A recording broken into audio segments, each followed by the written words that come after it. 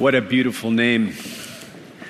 Jesus came 2,000 years ago and lived among men and women like us.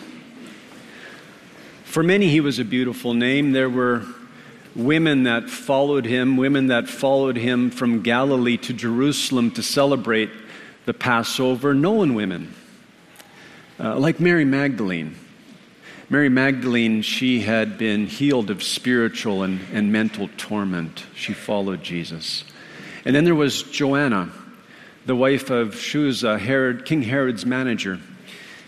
And Mary, the mother of James, and there were other women following Jesus. They went to Jerusalem, and on the Friday of that Passover week, Jesus, he was crucified. And as he was hanging on the cross, he cried out, "Father, to your hands I commit my spirit." And he breathed his last. And the women, they stood there watching at a distance. Luke writes, "And all the crowds that had assembled for this spectacle, when they saw what had taken place, returned home, beating their breasts, and all his acquaintances and the women who had followed him from Galilee stood at a distance watching these things." Joseph of Arimathea, he was a good man. He was looking for the kingdom of God, and so he went to Pilate and he asked for the body of Jesus. He went to the cross, took the body down off the cross, carried the body of Jesus to a tomb where no one had been laid. It was a tomb cut in the limestone hills surrounding Jerusalem. That tomb probably had a rectangular opening, and the more luxurious tombs, they had stones rolled in front of them. And so the Gospel of Mark says that there was a very large stone covering the entrance to the tomb. Sabbath was about to begin. Luke writes, "The women who had come with him from Galilee followed and saw the tomb and how his body was laid. Then they returned and prepared spices and ointments. On the Sabbath, they rested according to the commandment." So they had seen the body laid in the tomb. They went home to the place where they were staying, and they prepared spices and ointments. They wanted to give their friend, their teacher, an honorable burial. And on the Sabbath, being Jewish women, they rested.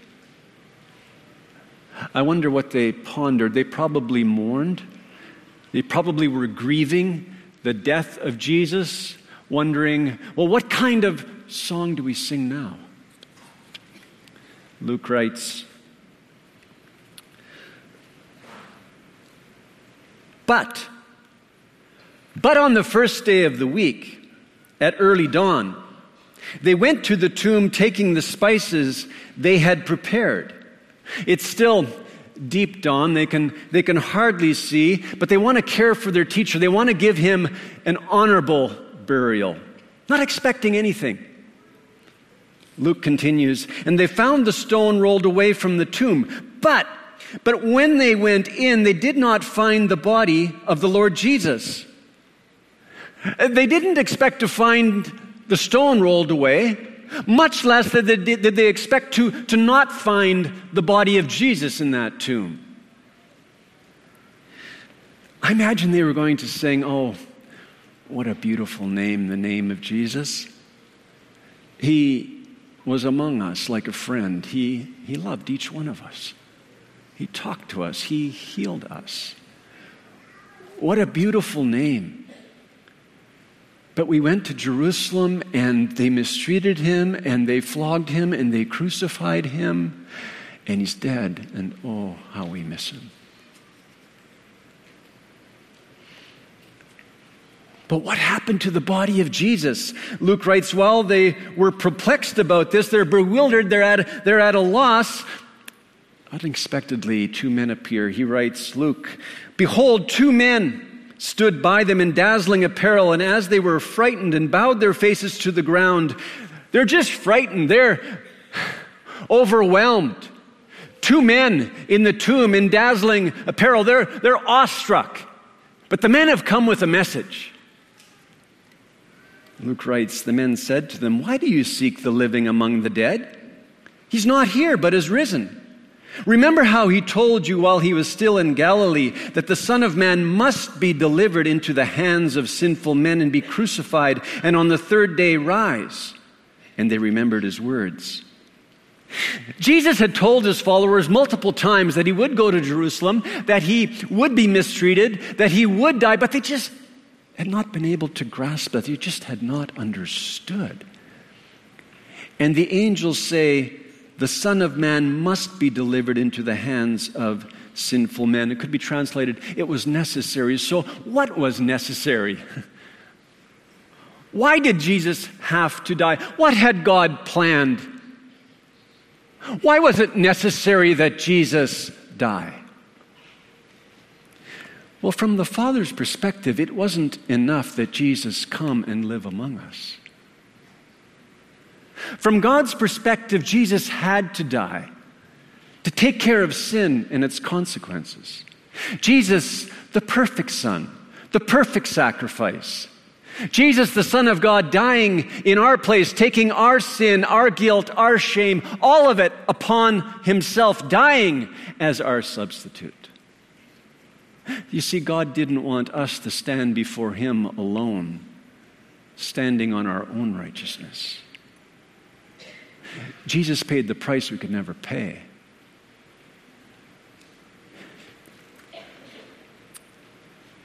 You see, from God's perspective, Jesus had to die because he knew the things that would make for peace between God and man.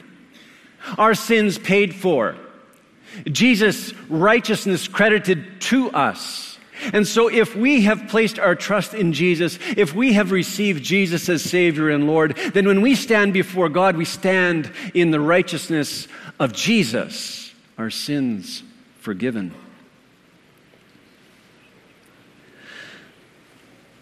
From God's perspective, Jesus had to die so that he could rise again, the firstborn from the dead, the first to rise to resurrected life. And so if we have entrusted ourselves to Jesus, then Jesus is the guarantee that we too will rise to resurrected life. We have received the gift of eternal life. You see, Jesus didn't come just to rescue some bad people. He came to make the spiritually dead alive. He had to die.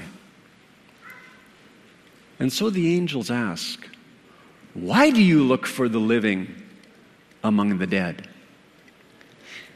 And the women, they remember, they recall the words, and as they run to the other disciples, insights come. A new song begins to be written. They've witnessed his life. They've experienced healing. They saw him die on a cross. They saw him laid in a tomb, and now the tomb is empty. Luke writes, "And returning from the tomb, they told all these things to the 11 and to all the rest. Now it was Mary Magdalene and Joanna and Mary the mother of James and the other women with them who told these things to the apostles. But these words seemed an idle tale, and they did not believe them." The women come with this message, but for the disciples, it's just an idle tale. That word means nonsense. The delirious words of some crazy people. The disciples, they just sat there in unbelief. For them, the last stanza of the Jesus song had been written. Their dreams shattered. Everything that they hoped for, gone. Is it an idle tale for you today? Do you sit in unbelief? Luke continues, But Peter rose and ran to the tomb, stooping and looking in. He saw the linen cloths by themselves, and he went home marveling at what had happened. Peter, he left amazed, wondering, processing, what happened? But Peter ran to the tomb. He stooped. It means that he bent over and he looked in, trying to understand. And so if you sit there as a skeptic today, I encourage you just to stoop in and look. The word means to bend over, to look so you can learn. Empty tomb. Empty tomb is a historical fact. Throughout the centuries, accepted by almost all. In the 20th century, some people began to cast doubt on the empty tomb. But all serious scholarship takes the empty tomb to be a historical fact. Christians and those from other religious persuasions, atheists, on that Sunday, the tomb was empty. All four Gospels narrate the story of the empty tomb. And you might ask, well, are those Gospels reliable? If you have studied philosophy like I did, then you will have read Plato, Aristotle. For the writings of Plato, we have 7 ancient manuscripts. And the first is dated to 1,200 years after Plato. For Aristotle, we have 7 times more. We have 49 ancient manuscripts. And the first of those is dated to 1,400 years after after Aristotle. Now compare that to the New Testament. For the New Testament writings, we have 5,843 ancient manuscripts in the original Greek language. And the earliest of those fragments is from just a few decades after the original writing. And then add to that 19,000 ancient manuscripts in other languages, early translations of the Gospels into other languages. And you have over 25,000 documents to work with, and the accuracy is over 99%. And so if you don't accept the New Testament document, then you need to throw out all of ancient history. There's absolutely no comparison. So if you were to stack up the writings of Plato and Aristotle, the pile comes about this high. But if you were to pile up the ancient fragments and documents that provide support to the New Testament, then the pile goes through the roof. And also interesting that women were the first witnesses. We're in the 21st century, and so we accept the testimony of men and women as equal. But for Jewish men, for Roman men, the testimony of women was not credible. It was not deemed worthy in a court. And so if you were to fabricate the story, then you certainly wouldn't put in all 4 Gospels as the first witnesses women. Rings authentic. There are some that say, no, Jesus, he didn't actually die. He hung on a cross, yes, but he fainted. It's called the swoon theory. And so according to the theory, Jesus fainted, and then he was placed in a tomb, and even though he had been flogged and crucified, somehow he revived in the coolness of the cave, and then gathered strength and was able to remove that very large stone and walk away. Well, if you know anything about a Roman flogging, if you have studied crucifixion, if you remember that his side was pierced and that water and blood gushed out, then you know that Jesus died a very slow, painful death. He died of asphyxiation. And the American Medical Association that has studied this in detail confirms that Jesus did in fact die. There's no way that he fainted.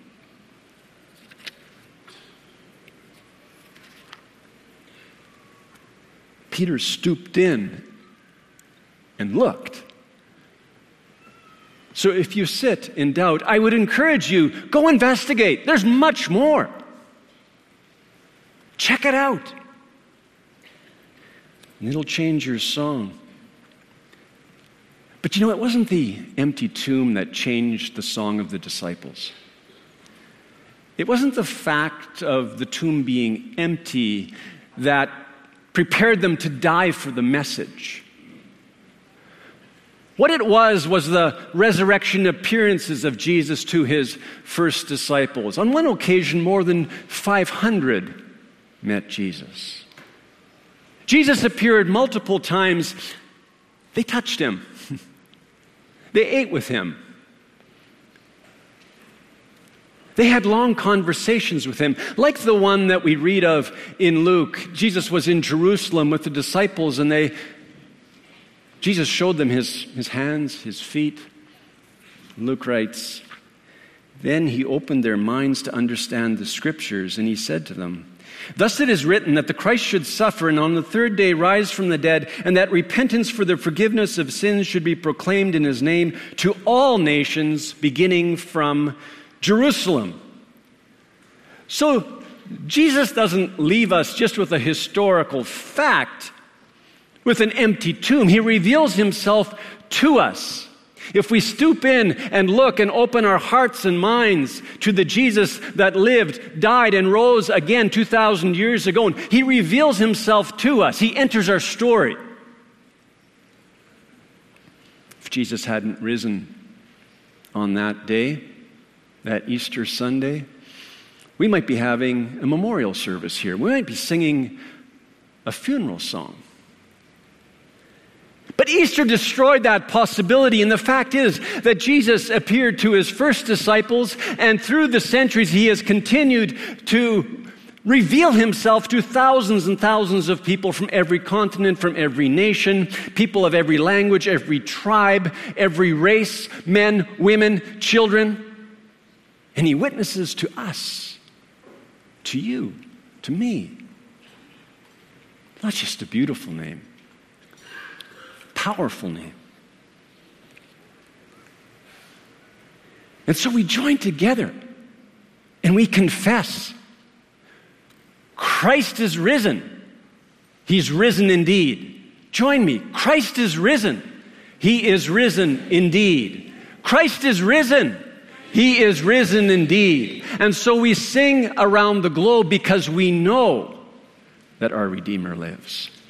Let's worship. Let's sing. Amen.